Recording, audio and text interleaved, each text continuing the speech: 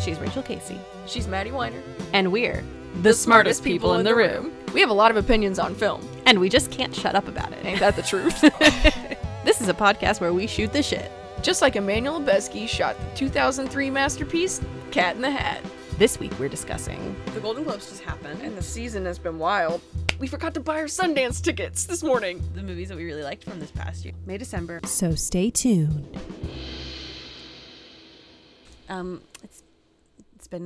It's been a while again. Again. Listen, But we're still here. we're still here. We're still here. And we're gonna be... You know what? I'm not gonna make any promises to you people about how often. To you three people. Yeah. We're not going to make any promises. No, Rachel, we have more than 3 listeners. We have a lot. Well, I hope they're listening, even though we're not consistently putting out. I do hope that changes. I might be getting a more regular schedule here soon, relatively speaking. Mm-hmm. So I might not, but yeah, we have 36 Spotify followers. Okay, All right. and not everybody even listens on Spotify. I was like, and so- only 2 of us are us. Yeah, correct. Actually, I don't even follow us on Spotify, so one of us is us. Because I I do. don't listen to podcasts on Spotify. I do because if I like post the episode and it doesn't show up in my feed, I'm like, that didn't work, or Yeah, what, you know. true. Like, so I'm going to have to switch to Spotify, though. So anyways. yeah, I had to do that. I used to listen on an app that was just for podcasts, and then it kind So did I. shut out. It got really buggy, and I was like, I'm supposed to on Spotify. And then I'll get my Wrapped, and I can see which podcasts I listen to the most. I already know because I only listen to a few. But anyways, this isn't a podcast about podcasts. So Oh, no. Okay, so it's 2024, which is crazy. it is 2024.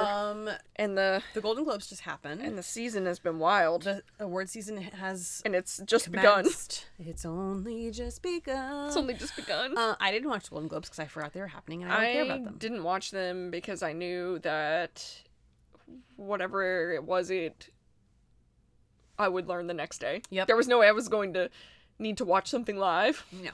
And I'm glad I didn't watch it because I heard it was awful. Yeah. The actual broadcast. Apparently, Joe Coy really bombed Yeah, I heard that too. big time. Yeah. Which I when they my parents were like, yeah, the Golden Globes are tonight. This guy Joe Coy is hosting. I was like, I don't know who the hell that is. Sometimes comedians are wild to me because there are literally comedians like him out there who sell out arenas, and I'm like, who? Who is that? Yeah, yeah.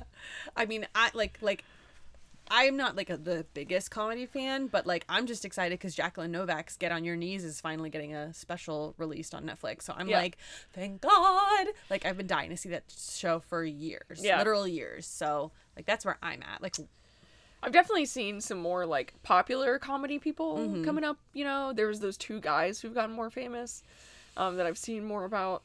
There was the one that hosted SNL, and everybody was like, "Who?" I don't even know who you're talking His name is Nate Bargatze. about. Okay. Both of these people that I'm thinking of have Netflix specials, and it's like obviously like I think a lot of people watch those Netflix specials and we just don't realize. Yeah, it. I think you're right. And it really helps prompt them to fame. The Yeah. Nate Bargatze guy, he's like a family comedy type guy. He's like, gotcha. it's not too like Blue. it's not too like raunchy, and it's not too political, you know. It's very like you know, it's not like clean comedy or yeah. anything, but it's just not controversial. Yeah. It's so the Golden Globes, they I heard Joe Coy really bombed. Yeah, I was saying this to somebody the other day, and let me be clear. This line of reasoning makes no sense, and I know that. But because I know that all awards shows, especially, you know, of like film, are like, they're not like objective. They're not like, these are the best movies that came out this No, year. Like, no. I know that. Like, I'm not stupid. But like, in a perfect world, the best movies would be the ones that get nominated and recognized, at Yeah. least. And they're not, but in the perfect world, they would be. And at least with the Oscars, the Academy consists of like actual film Correct. industry people. Whereas the Golden Globes, I'm like, who the fuck are these people? Who are these people? It literally used to be, who the fuck are these people? Right. It was like 100 rich white people. I know. They were supposed to be the Hollywood foreign press, but like they weren't even international. Yeah. It was like, who are these people? So it was like, I don't care who wins this. Now they've disbanded basically that whole group, and they've added this whole other segment of people that actually are foreign journalists. Okay. So like when they did their whole thing and they disbanded and blah blah blah, and now they're back and they've added more people and more actual international journalists, and so I do think that's what helped them give out better nominations and better awards for sure. this But year. it still is like, you know, it's still populist. Journalists, like, I'm like, I don't really care what they think. It's like, still- I mean, I do, but I don't. It's still populist. Yeah. To an it's all gonna be. It's honestly, especially foreign stuff, because they're gonna see the American films that are like big and shiny more likely, whereas like Critics' Choice Awards in New York or LA or whatever, like they're those like, critics groups. I was like, the Critics' Choice Awards themselves also tend to be very populist. Like what David Ehrlich's in. Yeah. all Like that shit. the critics groups, Yes, I would say, quote unquote. Like those, it's like they are film critics. Yeah. Like that's their job. Yeah.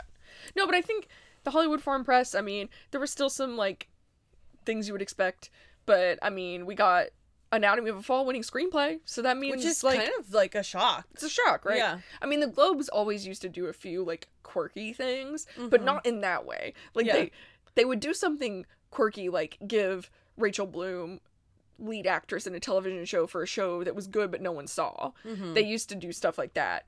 But they would rarely do things like award something that was critically good or critically well received, but that is not a populist pick. They would have never done that before. Yeah. So I think that, and like Boy and the Heron winning, I think that those are positive signs. Yeah. For That's the Golden true. Globes. But the Golden Globes has always just been a platform for the people in the Oscar race to give speeches, so that they can basically audition for their Oscar That's true. speech. And then also, I don't love the fact that the Golden Globes are divided by genre, because then you get weird stuff like, what category is Succession? Yeah. You know, and because I'm like, well, I feel like Succession is a comedy. Like, the showrunner is a comedy guy. Like, he makes comedies. They're black comedies. Yeah. They're very, very dark. But, like, it's looking for jokes. But then the last season was really dramatic. So it's like, I don't know. Well, it's just that has just become so much more in the last, like, you know, 15 years in television. It's like, television used to be way more cut and dry into comedy and drama. And now it's like, even the Emmys didn't know what to do. And they were like, well, if you're a half hour, you're a comedy. If you're an hour, you're a drama. Right. Like, Yeah. which is the same thing with The Bear, right? It's like, Right. in my opinion, I don't actually think The Bear is that funny. Yeah. I think it's like situationally funny sometimes, but it's not really like laugh out loud funny. Yeah. It is mostly a drama. Yeah. But since it's 30 minutes, they're like, comedy. Yeah. This is just making me think, do you remember like 8 years ago when there was continually the discussion about like anti-heroes? You remember that? Remember those old days?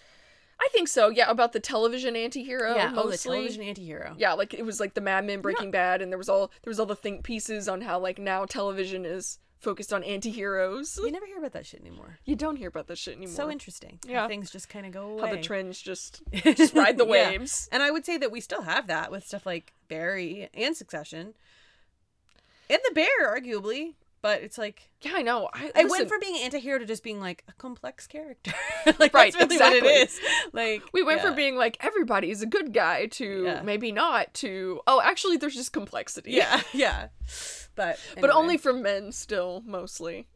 I mean, there are, you know, places where women do get to be complex. They just don't win awards. Yeah. I don't watch that much TV, as you know. So. I would just honestly say, I don't watch a ton of television. I watch like the trendy things, so I'm not like out there watching every show. Right. But yeah, I would say that there's not a lot of like great, currently, someone please correct me, like women-led. I would say Hacks, but we television haven't shows. had Hacks. Got stalled out because of the strikes. Yeah, Hacks was really good, and because she's sick, because Jean Smart has been sick. Oh. I think she has cancer. Oh, Is I like didn't know fighting that. cancer, like Jeez. not like terminal, but like Oh.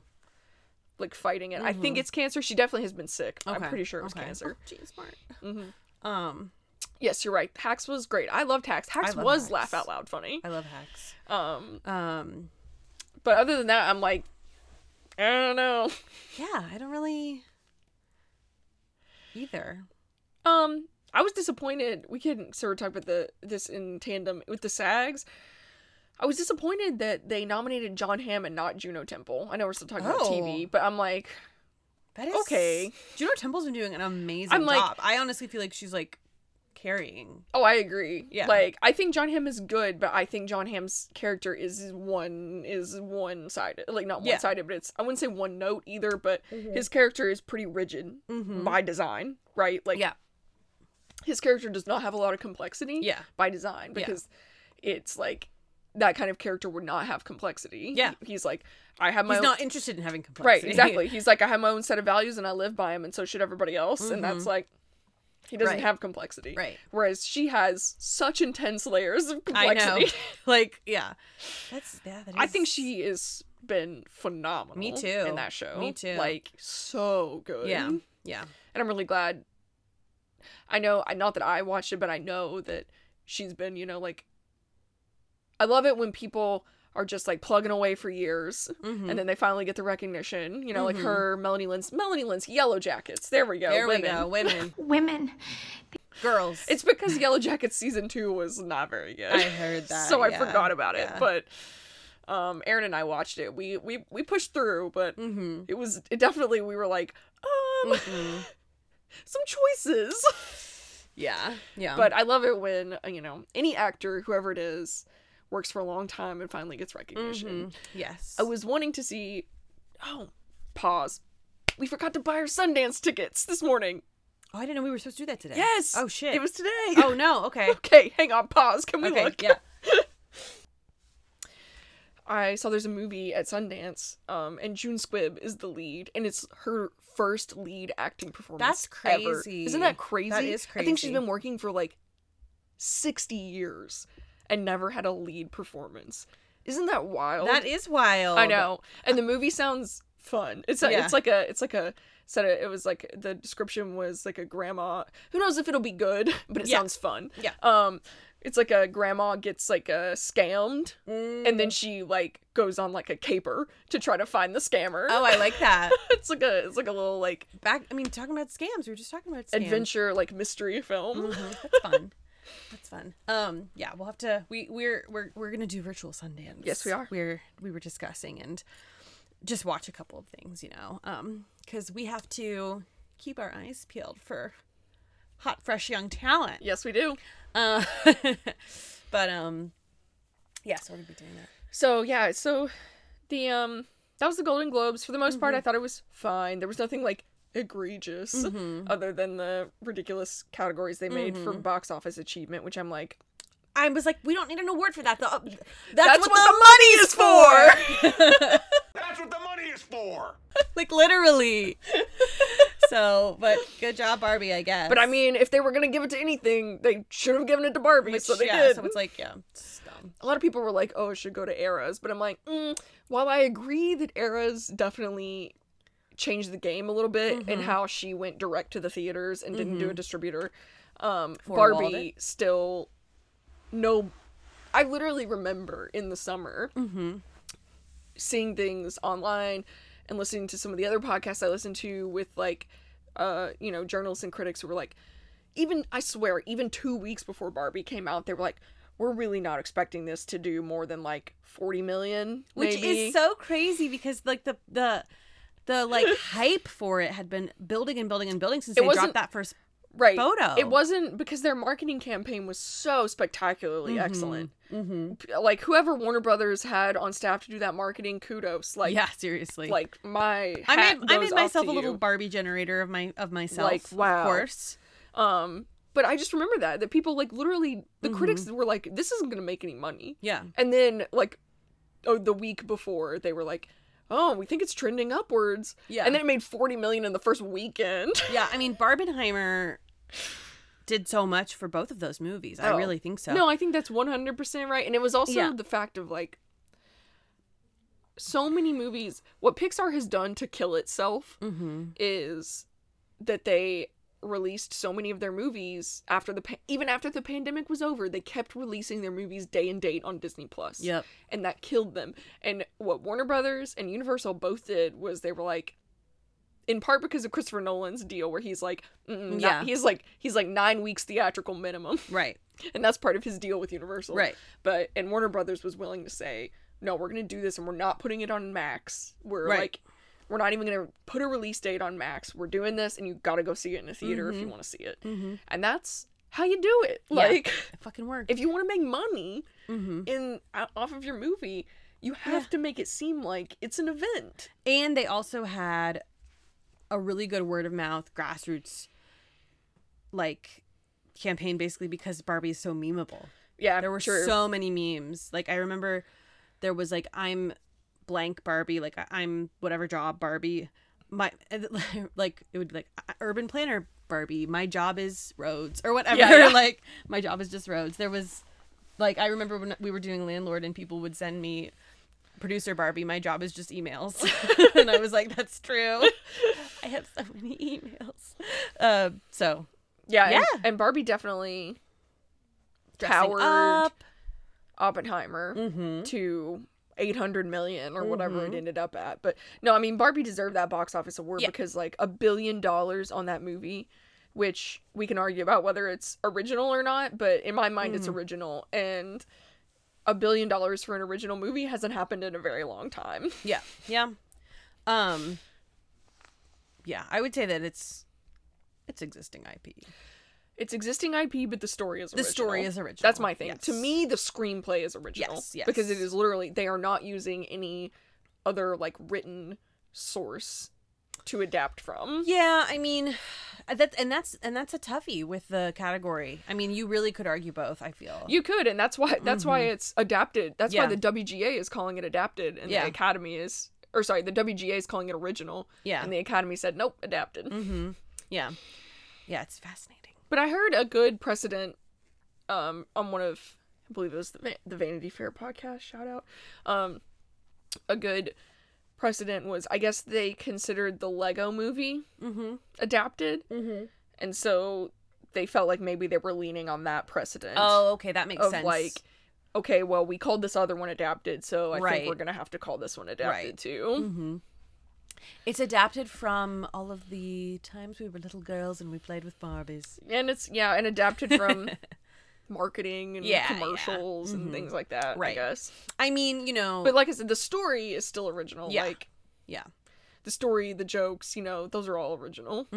And still, one of the funniest things I saw in theaters this year was the first time Ken started singing Push. I was like, I have had Push stuck in my head for days because of David Ehrlich's Top 25. It is truly a millennial, like, it's so such good. millennial humor, but I laughed. Push you around. Well, so hard. What is, and the way he does his voice where he's like, yeah. Yeah. My mom was cracking up too. My mom did not like Barbie, but I was like, well, you just have to watch this one scene. And I showed her that scene too. My mom watched Barbie and I said, did you like it? She said, it was okay. And that's pretty much what I expected. That's the thing I told a lot of people when they were like, should I go see Barbie? I remember like my boss was like, should I go see Barbie? And I was like, yeah, you can go see it. I was like, you probably like it, but I do think a lot of the humor is not of your generation. Yeah. I was like, I think you kind of have to be of a specific Yeah. generation to understand the humor, like maybe millennial or younger. Well, or some Gen X. Yeah, Gen X, but like, and then he went and saw it and I was like, did you like it? And he said, it was fine. Yeah. And that's, you know, what I expected. I honestly think that it might be a little tougher for some boomer women because, the movie, it pays some lip service to like the fact that Barbie was like quite harmful for women for decades before they like revamped. Yeah. And they're like, women can have any job, and they changed it. But like before that, it was like, you better look like a Barbie or you're fucked. And so my mom was like, it was harder for her to like get into it because she was like remembering what it was like, Yeah. So I think it's harder for boomer women, which is fine. I agree. Not every movie's for everyone. No. Most movies that are good are not for everyone. I would agree. Yeah. So speaking of which, we can talk about the movies that we really liked from this past year. Well, let's do it. My top, I always do my top 25 at the end of January, so I have time to see like the late. What we can. Yeah. Even then, there's still will we be live some in things. Louisville. Like the Kentucky Theater's like the Zone of Interest is gonna come out in January, and I'm like, yeah, when Kentucky Theater? Tell me when, what day? So I have a feeling I'm gonna love that movie. Probably. That's extremely my shit. Well, Criterion so. is doing a Jonathan Glazer next month. Like Nice. Birth, Sexy Beast in the fall, Hell yeah. and Under the Skin.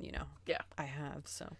But yeah, I'm very excited to see that. I'd say that what did we were talking to each other the other day. I think that I did not see Anatomy of a Fall yet, which I know is came out. we should totes watch before. it. We should 'cause watch it. I'm gonna rent it because I got an Amazon gift card. Okay, Yeah. cool. Let's do that. Yeah. Irene wants to watch it too. There are a few other things that we haven't been able to see because they haven't been released, which is Zone of Interest. There's some other things that are in there, like we talked about La Chimera, but that's not going to come out until like March. I never saw Saltburn. Not that at this point, I don't know that that's really an awards movie, but I still really want to see it. I also have not seen it yet. I want to see it. It seems like it's going to be stupid, but that's totally fine That's with totally me. fine with me. Scott saw it in theaters, and he was like, Maddie, I think you're gonna like it. So we're counting on you, Scott. I will probably like it. Yeah. It depends. I mean, I was a bit lukewarm on Promising Young Woman. Me too. I really thought that Carey Mulligan was excellent in it. But I thought some things about it were really great, and then some things I was like, Yeah, I mean, like I thought the casting was phenomenal. You know, casting all of those like classic nice bros. Yeah, I thought yeah. that was such like a stroke of genius. But then some of the writing, especially towards the end, I thought was a little questionable. Yeah, I'm with you. And I've heard the same criticisms about Saltburn. Which is fine. Yeah. But I think Barry Keoghan's hot, so Yeah, I'm happy for you. I think I Jacob know. Elordi's hot. I think Jacob Elordi's hot too. No, don't worry. I understand that Barry Keoghan's not for everyone. This is how Jeremy Allen White is not for me. Yeah. I understand. I love Barry Keoghan. I don't think he's hot. I think he's personally. hot. He's my kind of weird looking guy. But it's fine because Jeremy Allen White is a lot of other people's weird looking That's guy, true. and he's not mine. Yeah. Who's my weird looking guy? I don't even know. It's been a minute since I've had one, I feel like. The last one I had that I was really into was Tom Hiddleston. Kind of just like I'm kind of into these like squirrely looking Squirrely Quality, one of our first squirrely episodes. squirrely quality. Yeah. I think we were talking about Barry Keoghan when we We said probably that. were. Yeah. He does have a squirrely He quality. does, I was he literally does. watching an interview and his like arms were and legs and he kept Yeah. moving. I was like, God, this guy's so squirmy. Yeah. But Oh, we didn't see Saltburn. I haven't seen Saltburn. And then why can't I think? Andrew Scott. All of Us Strangers. All of Us Yeah. Strangers. Thank you. Yes. Yeah, those are, and then 1001. Those are the movies I really want to see. We're gonna watch 1001 also. Irene really wants to watch it. Yeah. I'm interested, but I think that she's like more interested than I am. I just I heard that once again Tiana Taylor is just like a powerhouse. Yeah. So Love it. that's a person who has put in a incredible performance for 3 years straight and not been recognized for it. So hopefully her time will come. I feel it fade, classic music video. That's what I always think of when I think of her. I love that music video. Yeah. Irene hates it because of the ending. But favorites Oh yeah, of the year. favorites. Wait, let me see if we. I don't know if I have mine in order, but I can definitely tell you the ones I loved the most. Yeah. Killers of the Flower Moon. Yeah, definitely up there. I think that might be my number one, even if it's a little cliche, because to me, there are scenes in that movie that I still think about. I just think there are some things in there where it's truly like watching a master at work. Yeah, it's just so true. it's just incredible. I know I was texting you about I think about the scene when he gets off the train all the time, because one, the score in that section is phenomenal. I think Robbie Robertson should win Best Original Score. I've listened to a lot of the scores this Rachel loves year. a score. I love a score. And closely followed by the May December score. And I've heard that the Zone of Interest score, which I haven't listened to because I haven't seen the movie. Try not to listen before I see a movie. I heard the Mika Levy score for Zone of Interest is very good. I'll tell you what, Eileen's score was fabulous. Was it? Yes, I thought so. And I didn't see Eileen either. I really wanted to. That one is either my favorite or my second favorite movie. I'm not surprised by that. Yeah, from you. I can always tell if something really is like hitting for me if I leave the theater and I'm physically shaking. Yeah, which I was physically shaking after I left Eileen. Also, Beau was Afraid. There was somewhere I didn't shake. I didn't shake at Killers of the Flower Moon. I was a little shook by Oppenheimer. A little. I thought Oppenheimer definitely was one of my favorite Nolans in a while. I wouldn't say favorite. I would say I liked it better. Yeah. Than a lot of Nolans in a while. And I liked it pretty well. And then I saw Killers of the Flower Moon and I was like, oh. Yeah, yeah. It holds no candle. Yeah, yeah. It holds no candle. Yeah. Like, after I watched Killers of the Flower Moon, I was like, yeah, like I said, it's a master at work. Like, I just can't. Everything is so specifically curated in the best way. And the acting is, from everyone, is out of this world. Some people, Leo and De Niro, doing, frankly, what I consider their best work. Straight up did not know that was Jason Isbell. Oh yeah, Jason Isbell. Chameleon. And Sturgill Simpson. Sturgill I recognized. But Jack White. Yeah. People had to be like, Maddie, that was Jack White. And I was like, what? That was Jack White? Are you kidding me? And obviously Lily Gladstone, and she's probably going to win. And honestly, rightly so. Yeah. You people know. We know. You could go back to episode 1 and we've been on that Lily Gladstone tip. Read the receipts. Certain women. We've been here since last year being like, when's Killers of the Flower Moon coming out? Right? Lily Gladstone. But all the other native actors too, like her sister. Seriously. All of her sisters, but her one sister. Oh my God, her that, one like, sister owns the movie for like 20 minutes. Yeah. So good. She's like, fuck you. Incredible. She's the best. I can't remember her name though. We saw that when it came out and we haven't been able to see it since. Apple. Yeah. But it's coming out. I really enjoyed that movie. And, you know, I don't know that I have much to say that hasn't already been said about it. But I truly just feel like the best movies are the ones, in my opinion, how I always judge like a movie that I love the most is the movie that I keep thinking about. Yeah. And I keep thinking about that movie. Yeah.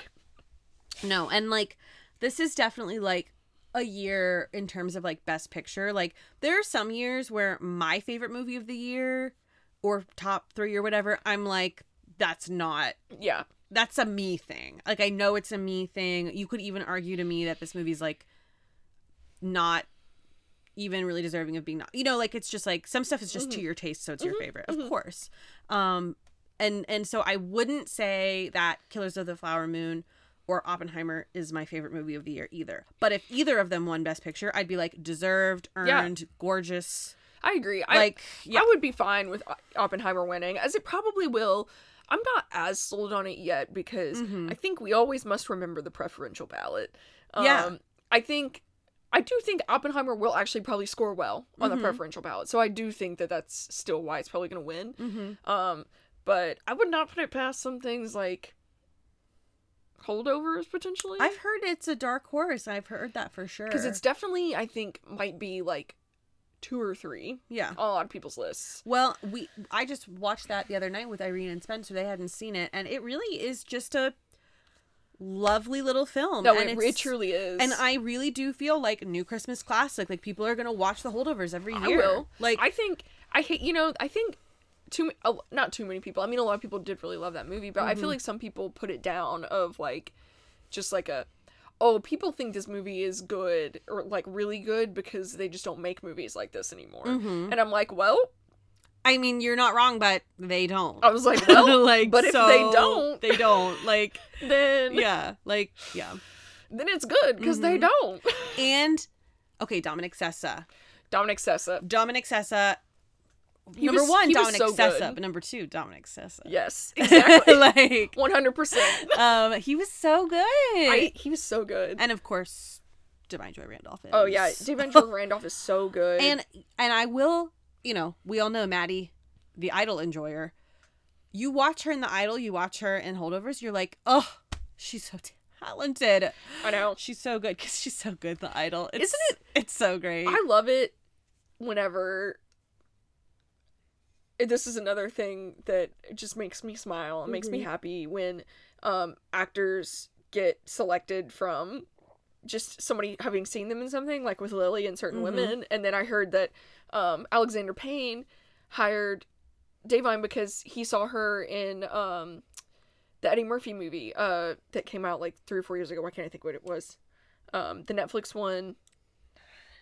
Netflix Eddie Murphy. Dolomite Is My Name. Oh, I didn't know she was in that. Yeah. Saw her in Dolomite Is My Name. And, I never watched that. And then just like reached out to Eddie and was Love like, it. how do you feel about her? And he was like, yes, hire her. Oh, I love that. And I'm like, how like cool to just. That's so cool. I just love it that like to know that sometimes you feel like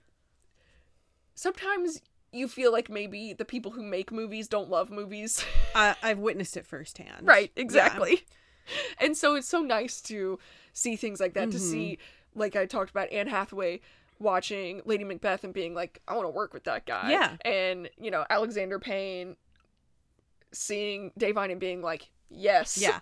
Well, it's, you know, I mean, my experience is obviously limited. I haven't been working in film for that long, but it feels to me like what generally happens is that the people who actually do love film gravitate towards each other, and the people who don't really care gravitate towards each other. Yeah. And of course, like on like a higher up level. Yeah. On a ground crew level, like some people like film and some people it's another job. Like that's just, you know, because the jobs are so technical and specific. Yeah, I'm like that's probably any profession, honestly. But like if you're a director, if you're a producer, screenwriter, actor, even cinematographer, you're gonna want to work with people who you're on the same page with. Yeah. I certainly do. Yeah. And you know, me and Remington have had millions of conversations. The last show I was on, the director was lovely, my bestie. We talked about movies all day when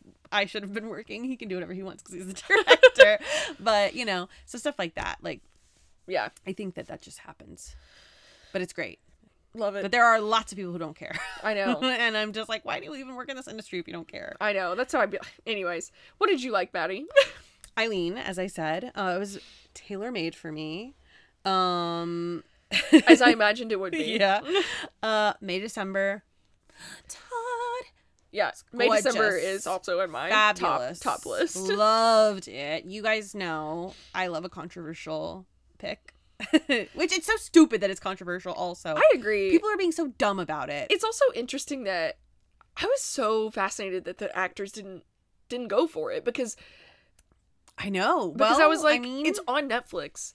Everybody was talking about it. Everybody was watching it. So I find it hard to believe that the actors didn't watch it. I think they watched it and they didn't like it. I think that they felt called out. And I'm like, all right. Yeah. And Todd's like, good. But it is, you know, here, let's take a break. That's fine. And then we can talk about the discourse.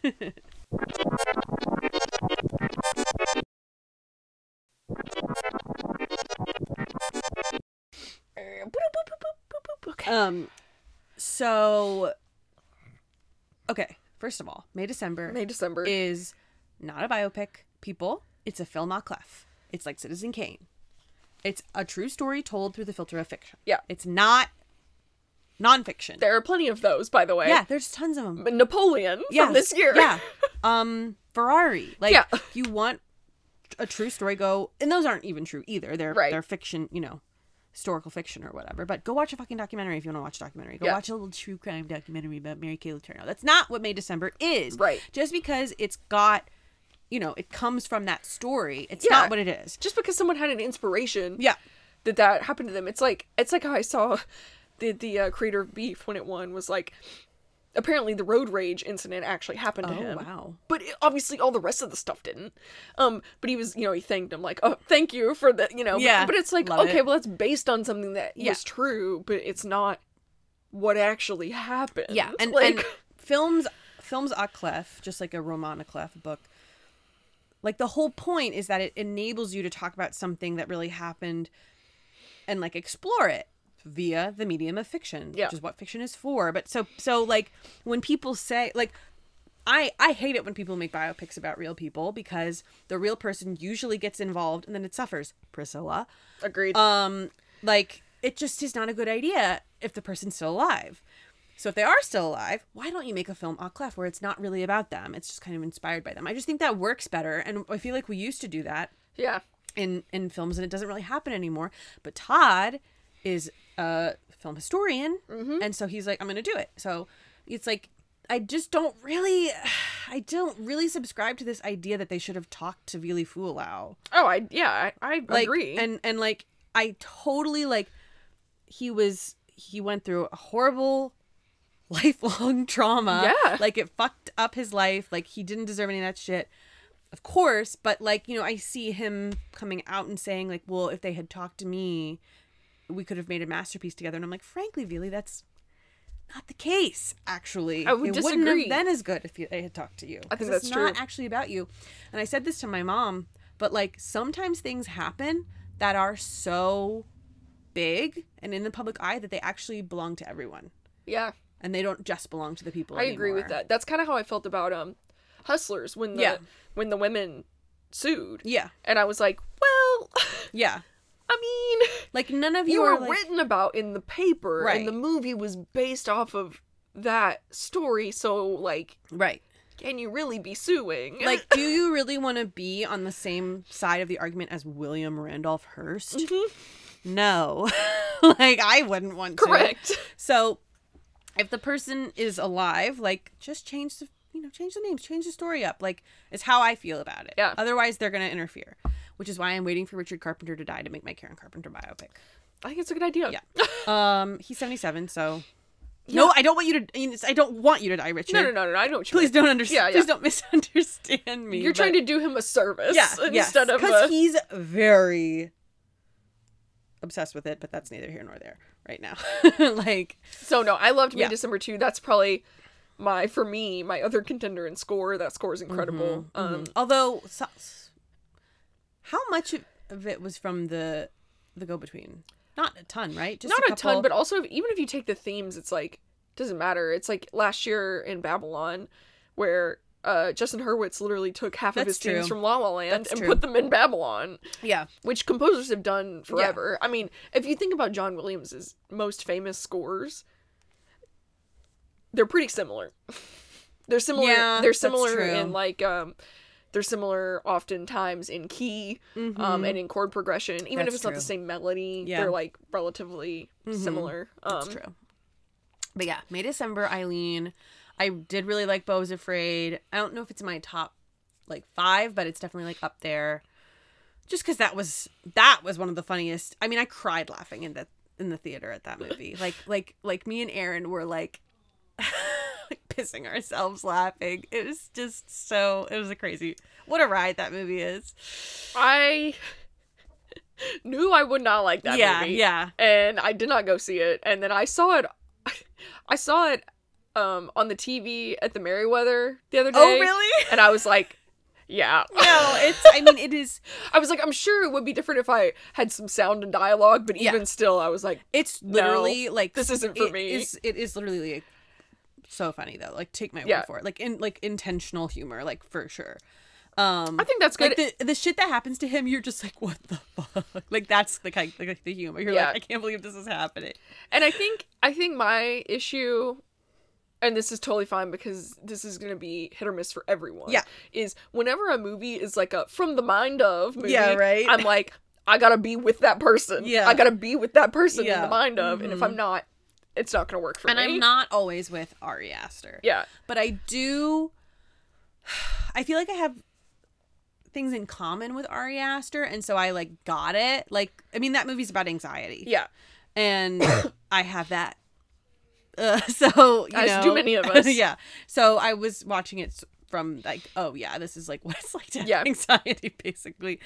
Like every horrible thing you could imagine that your anxiety brain tells you could happen is actually happening to him. Yeah. Like everything he's thinking, like the worst case scenario is It's just what's keeps happening. happening. So there's that. Killers, Oppenheimer, Asteroid City. Oh, Asteroid City. Oh, One of my favorites so of the year. good. One of my favorite Wes Andersons Yeah. since probably my favorite Wes Anderson since Moonrise Kingdom. Wow. I mean, listen, I love Grand Budapest. Yeah. I really do. Yeah. Because I think it is probably still to this day, I think it is probably his, like, best film, film, which I think not everybody, but most people agree with that. Yeah. They're like, it's his best, it's his tightest, it's the story, the script is the best, like, but as far as my opinion and how much I like it, I think that that Asteroid City, the production design in Asteroid City was made specifically for me. I hope it, like, wins, honestly. God, it's a tight race this year for it was production design. Like, I saw that production design, and it was like being a kid watching a movie all over again. I was like, I didn't know something like this was possible. Yeah. Like, I was like, wow, it blew my mind. Yeah. I loved it so much. And I loved it also because, it had the Inside the Actors Theater stuff that I was like loving. I really watched it at like the right time for it to really like hit me. And I'm really loving what he's doing lately with really leaning into like, this isn't real. Yeah, I was going to say, I really have liked, I didn't love The French Dispatch, just because those vignette movies are not usually for me. Yeah. I find they're very hard to just find the connections between them. But some people do. Zachary loved The French Dispatch. Yeah. But what I have liked and what I liked about The French Dispatch in here in Asteroid City was he's playing his interest in playing with time and space. Not literally space like in Asteroid City, but you know what I mean, time and the space that people are in. Yeah. And toying with that and moving it around and things like that. I think that's a new and interesting avenue for him. And am I wrong, or I feel like Grand Budapest really started something that has become a lot more common, which is playing with the aspect ratio. Oh, I think that's absolutely true. Yeah. Do you remember when we saw Waves, a bad movie? Yeah. A bad movie with some crazy aspect ratio changes. Yeah. That was the first time I saw it, and I was like, oh, somebody has seen a trend and has replicated it, and it is not working. No. That whole experience was just crazy in general of seeing that movie, but yeah. No, and did you watch the shorts that he... I have not watched the shorts. They really keep up the stagecraft. Isn't it crazy that he might win his first and only Oscar, like his first and only personal Oscar for a short? Yeah, it is. But the whatever, the Wonderful Story of Henry Sugar is the something story. Yeah, I think it's Henry Wonderful Sugar. Wonderful Story.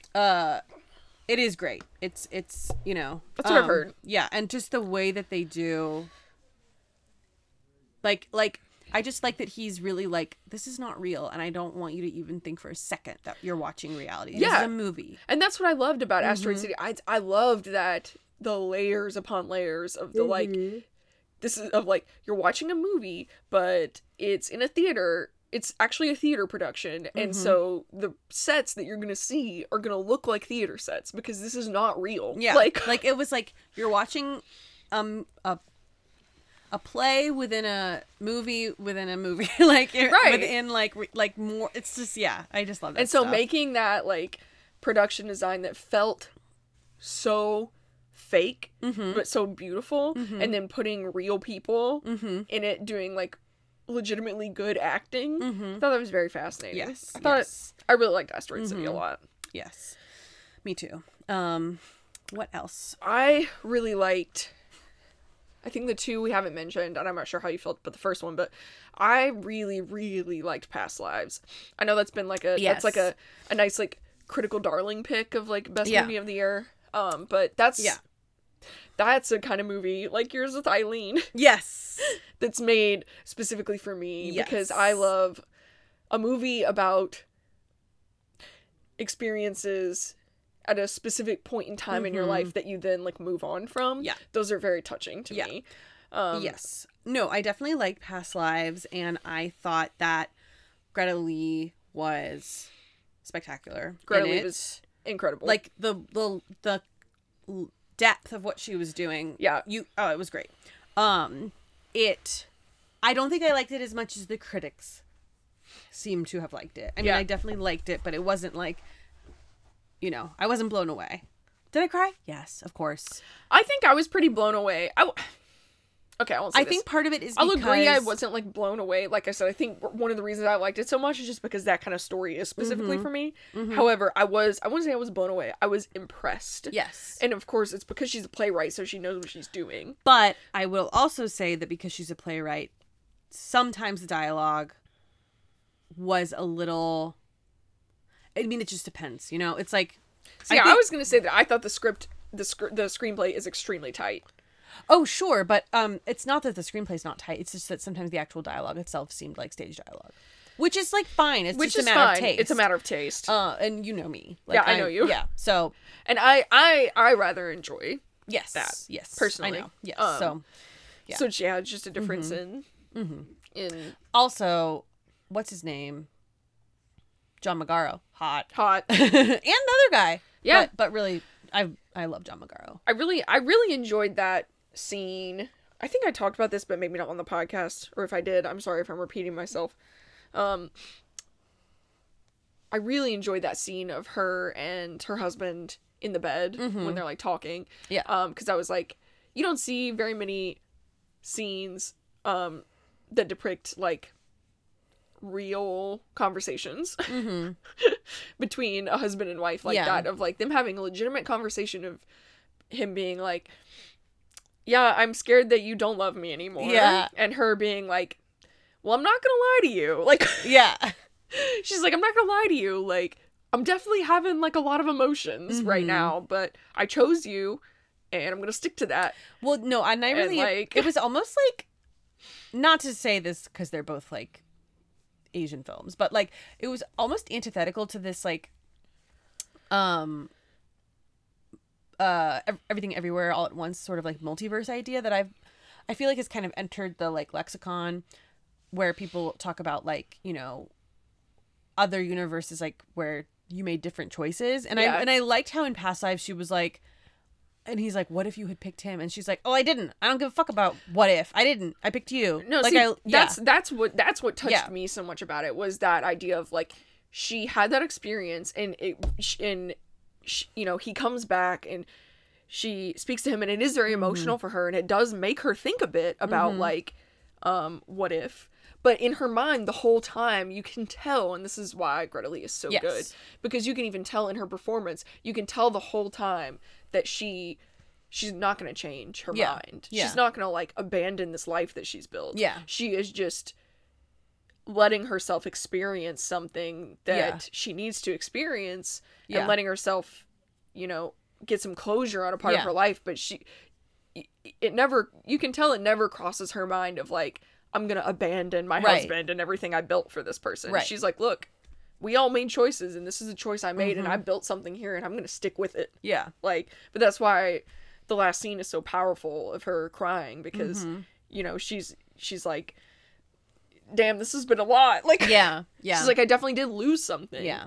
But it's interesting to me because it's not a sadness. It's not a sadness of regret. It's just a sadness. Yeah. Like, it's not, I regret my decisions and I'm unhappy. It's just like, I've lost something. It's grief, but it's a very like normal, because grief is just a normal part of life. And when someone dies, you don't cry because you regret anything. Right. You cry because you miss them. You've lost you have to process it. Yeah. So anyways, that's why I liked it. I thought it was very powerful in that way. Yeah.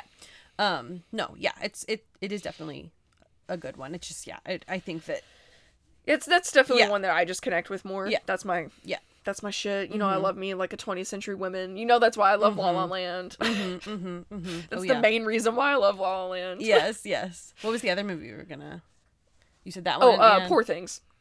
Yes. I really enjoyed Poor Things.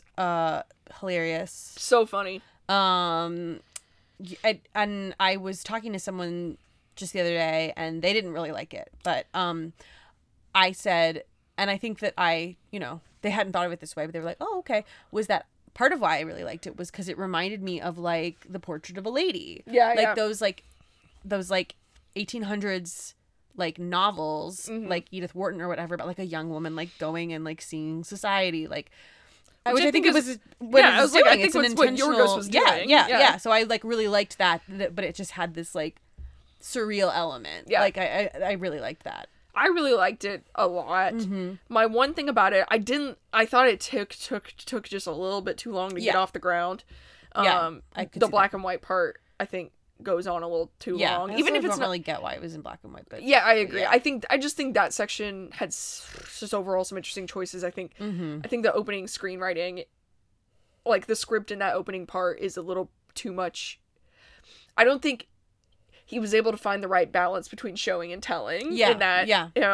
In that section. it was like he thought that we needed to have our hands held to like be like she's a Frankenstein person, when really we're quite willing to accept that I'm she's like, a Frankenstein person. she's Emma is doing such a good performance Yeah. that it's like you don't need, and maybe that's why. Maybe maybe it's like you write it for a lesser actor. Yeah, right? I mean, I know No, I know true. that she was always a part Yeah, of it, but you yeah. know what I mean. Maybe it's like you don't know how good they're you gonna don't be. know how good they're gonna be, Like- and it's like the minute you see Emma walking around and going like, ah. blubbering, you're like, okay, I get it. Like, Yeah, she was so good at it. I really thought but so. I think she's phenomenal Yeah. in it. yeah.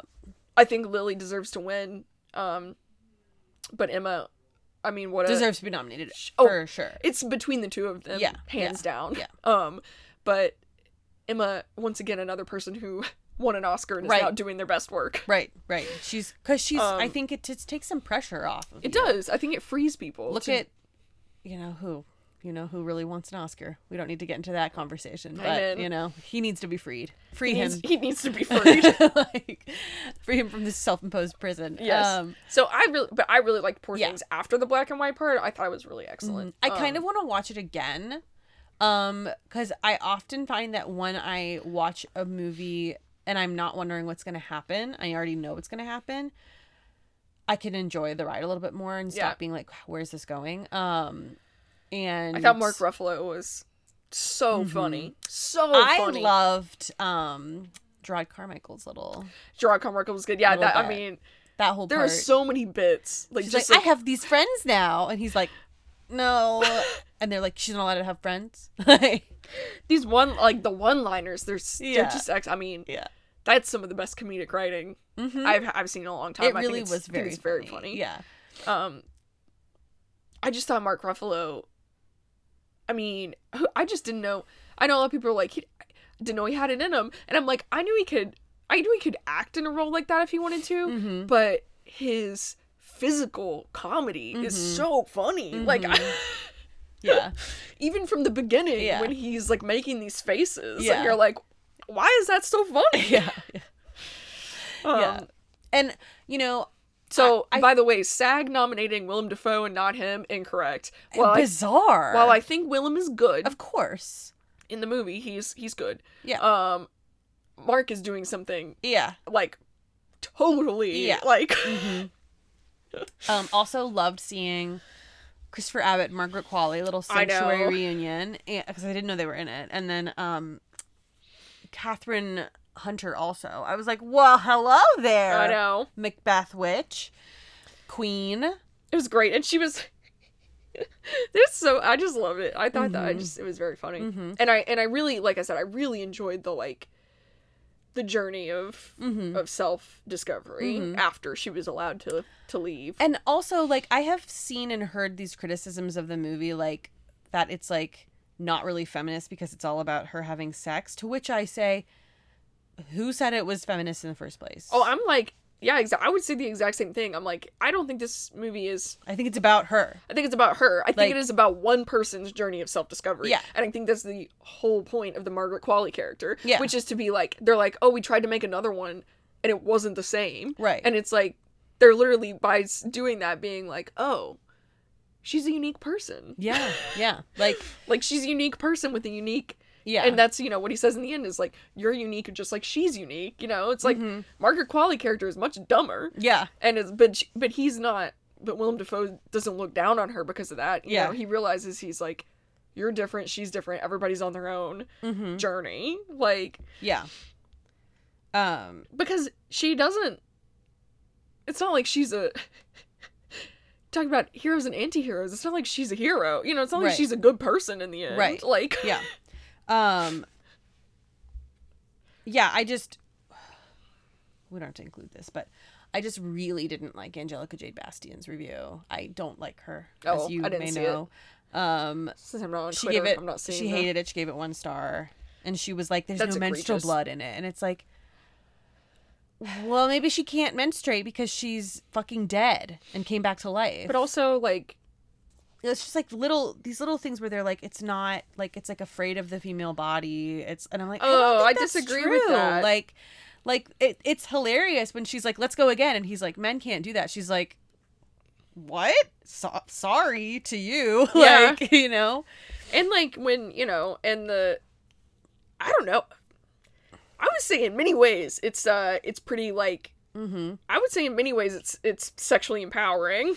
Here, quote, there's a corroded spirit to the story, like it's intermittently possessed by an edgelord who's unaware most women menstruate, and an early wave white feminist who believes having sex is the most empowering thing a woman can do.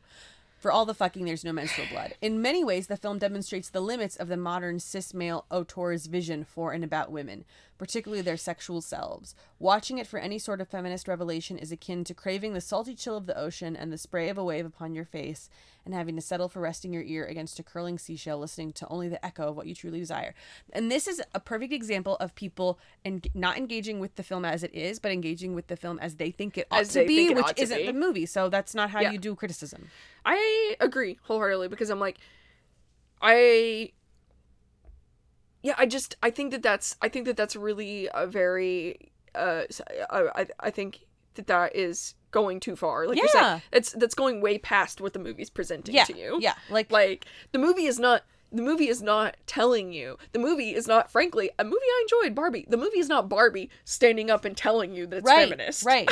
Yeah, like it's just I think that feminist critiques of Barbie are fair because the movie is standing up and saying it's feminist. Now, I have my own opinions on that, which is that for a lot of people in the world, they've never even heard first wave feminism, so maybe it was good for $1 billion movie to like just say the quiet part out loud. For sure, but like, but about this movie, about Poor Things, it's like you're like you said, you're projecting onto the movie. Poor Things isn't about feminism. Poor Things is about how the world could potentially be a better place if we all engaged with it out of curiosity and wanting to learn and understand others. Like, that's what it's about. And it's true. And then also at the same time, letting ourselves follow our own personal desires. Right. Instead of the desires of others, right? Because she wants to follow her own desires, and a bunch of those desires are sexual. Yeah. And it's like, But part of the reason they're sexual is because it's Victorian era. Right. Like, that's part of it. And Willem Dafoe is, you know, like, at first he's like, no, you don't get to follow your desires. Like, you don't get to leave. You don't get to, you know, you don't get to masturbate. You don't get to do whatever you want. Yeah. And so then, you know, like you said, she's curious. She wants to leave. She wants to follow her own desires. And then after a while, sex becomes unimportant to her. Yeah. She uses it as a tool. Yeah. And that's fine. Yeah. Because after a while, she's like, oh, I figured out that what I actually desire is to make a difference in the world. Yeah. And so it's fine. It's like yeah, like it's like no, I left Poor Things thinking I actually want my New Year's resolution to be more like Bella Baxter. Yeah. Because she's just so I just feel like one of the best ways to live is to just be interested. Yeah. Just be interested in what's going on around you, what other people are thinking and feeling and doing, and just like learn. Like, she's like, when, you know, she's like, socialism, what's that? You know, she's just like, I agree. Like, she's presented with a concept of sex work, and she's like, I think this is good and I'm gonna do it. Like, she just thinks about it and just is like, she's not scared. And she's like, well, I don't really have any other options, and I know I want money, so when she's like, yeah, if you can make 30 francs and just give me 10 for the room and then just fuck this guy. And she's like, okay, I just have to have sex? What a bargain. Yeah, like, it's like, and I'm like, honestly, girl, like, that's how it should be. Like, it's how it, you know, like. Yeah, and then obviously, like, she gets into it, and, you know, she realizes the mundanity of it, and then like she said, you know, I think that's the whole point of the scene with the father and his sons, where at that point she's so deep into it that she's the teacher. She's like, it's fine, I got this. Like, let me tell you what's going on here. Like, yeah. It's just, I don't know. I just wasn't bothered by those things, and I'm pretty harsh sometimes on the feminism front. Like I was pretty harsh on Barbie for being like feminism, not even 101, 001. I agree that Barbie is feminism 001. I just think that there aren't very many billion-dollar movies that are feminism. You're absolutely 001. right. But I'm just saying that like I can be like, if something, if I detect the scent of like fake feminism in like honestly like Promising Young Women, like yes, you know, Promising Young Woman to me feels more fake feminist than Barbie. Yeah. Like I said, I don't think Barbie's fake feminist. I think it is just basic, very basic. simplistically feminist. But like Promising Young Woman, you know, it's a pretty basic rape revenge film, disguising itself as being more high-minded and feminist than it actually is, and like it was part of the reason that I didn't like love that movie. Yeah. So I'm on the lookout, and Poor Things just did not strike me that way. It really didn't. I mean, and I think honestly, credit to Emma Stone in a lot of ways. Honestly, for making it seem, for creating a character that was so idiosyncratic that you watch it and you don't feel like this is a representation of all women. No, yeah. You're like, no, this is just this character. I especially like the parts where she's talking about how she has impulses of cruelty and she doesn't like that about herself and doesn't want to give it. And she's like, being around you, Mark Ruffalo, makes that come out of me more and I don't like it. Yeah. Like that's very like, that's an individual character trait. Like that's not what women are like or anything like that. Like, so yeah, I don't know. I agree. Yeah, I liked it. I liked Poor Things. I liked Poor Things a lot. I would watch it again. The only other one I liked, probably not my top 5, but maybe we can end on because I know we both saw it, was I really enjoyed The Iron Claw. I did too. It made me very sad, but I did like it. It made me pretty sad, but I liked it. I definitely cried at the end when he's crying. I was me fucking too. Oh my god. I was like, I miss my brother. And his kids come up and they're like, what's wrong? And he's like, well, I used to be a brother. And they're like, we'll be your brothers. And they're like, we'll be your brothers. I was like, no, yeah. Yeah. I was like, the tears. The here tears they come. The tears, here they come. No, I did enjoy The Iron Claw a lot. Yeah. Yeah, I did too. I definitely thought, I definitely think it's like a 4-star movie. I don't think it's like, I don't think it's doing anything more than what it's doing. Yeah. And it definitely, like glosses over some of the details. There were parts of that movie that really, the part where they had the overlaid all 3 of the brothers. You remember that part? Oh, I do remember that part. I was like, okay. Oh, I also cried when, when the last one died and they met their brothers in heaven. Oh my god. And they met the little boy and they brother. Met the little brother. And he was like, where's my big brother? And he was like the little kid. I was like, oh my, the tears. Yeah. And oh yeah. Yeah. It really did get me. That really got me. All the brothers in heaven together. I was like, oh, because he writes the note, and who knows if that was actually the note, but the dramatized version of, like, I walk with my brothers tonight. And I was like, oh. In real life, the dad found him. Did he? Zac Efron didn't. Yeah. I actually read, on Letterboxd of all places, people who actually know a lot about wrestling, and they were like, it's funny that they painted Kevin Von Erich, the Zac Efron character, as like the one in the most control, because they were like, yeah, he's the one who lived, but they were like, he was actually one of the most like drug addicted, like chaotic ones. Like, yeah, there was just so much going on there that I don't blame them for cutting Neither out a do brother. I. Like, just, but no, it was. I think the scenes that succeeded, the ones that really soared, was right there in the middle, when they all 3 are together. Oh my god! And they start playing that Rush song. Oh my god! I am mean. I was like, I know. He starts playing it, and they're like lifting weights, and I'm like, let's go! Well, I was getting really into the wrestling scenes too. Like when they would like, I would be like, get him, and I'd be like, this isn't real, Maddie. Like, this is not only not real because it's wrestling; it's a movie about wrestling. But I actually think that. I don't know that much about wrestling. I know a little bit. Yeah. But I actually thought in that way it paid like great homage to wrestling, because the whole thing about wrestling is that like people who are like, wrestling's fake. It's like, yes, it is, but it's not fake. It's a performance. It's a performance. It's a performance. It's like if the figure skaters had to come out and like deck each other. Right. Like they're They're doing athleticism. It's a performance. Yeah. It's an athletic performance. Yeah. It's not fake, right? They rehearse. They do a Yeah. lot of things to Yeah. like make sure this is right. Mhm. And I think that really came out. In Yeah. and I think that's why those are the scenes that really were the best. The ones where they were wrestling, because it was like you had actors acting like wrestlers who are acting. Yeah. It was like, and it was very good. And I then thought and when the one that brother scene where they all three like slide slide onto in, the, oh my god, it's so good. Yeah. that's no. when Rush is playing, and Yeah. you're like, yes. Oh, the other just quick mentions. Sanctuary is one of my favorite movies of the year. I know that a lot of people didn't like that movie. I don't give a shit. Bottoms. Oh, Bottoms. I never saw it. I really It's needed to. Very fun. I'm sure it's very fun. Very fun. How to Blow Up a Pipeline. Yes, Maddie loved that. I loved that. I thought it was great. And then that's basically it. Boy and the Heron, very good. Boy and the Heron. I saw Ferrari. Good.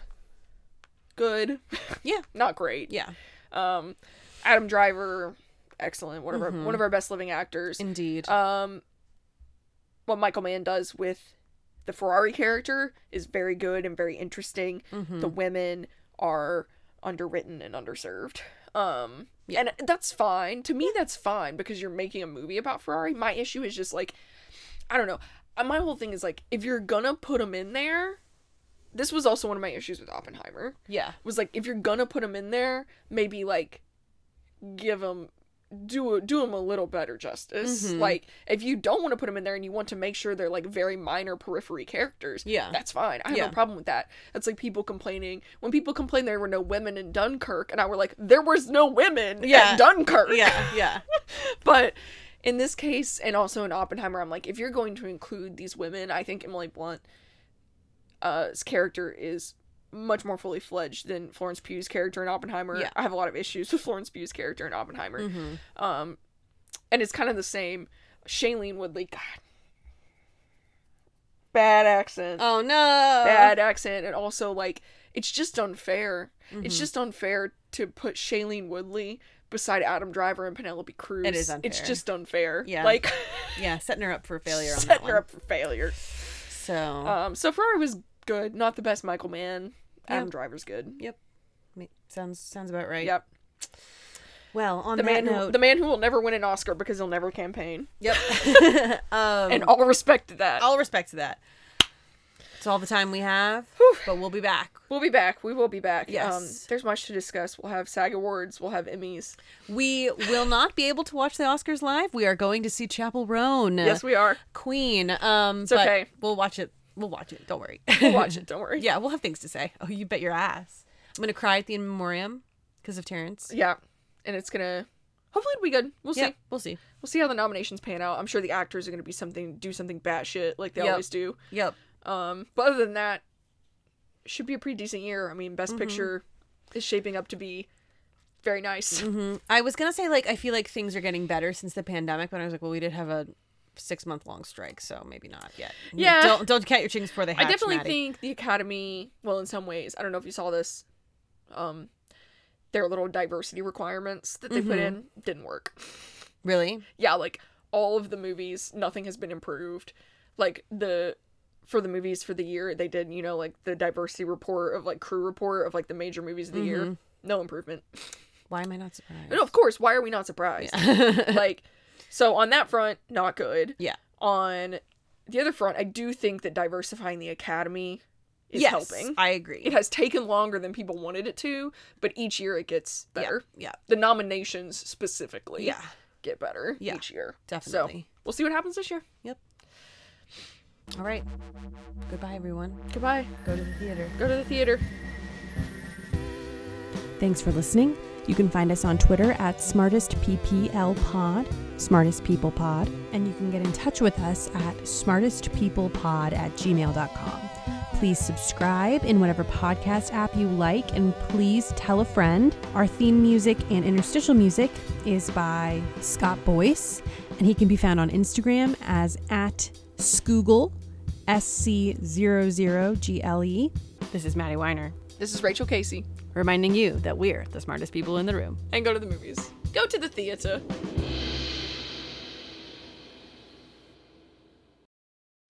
It must be nice to always believe you know better.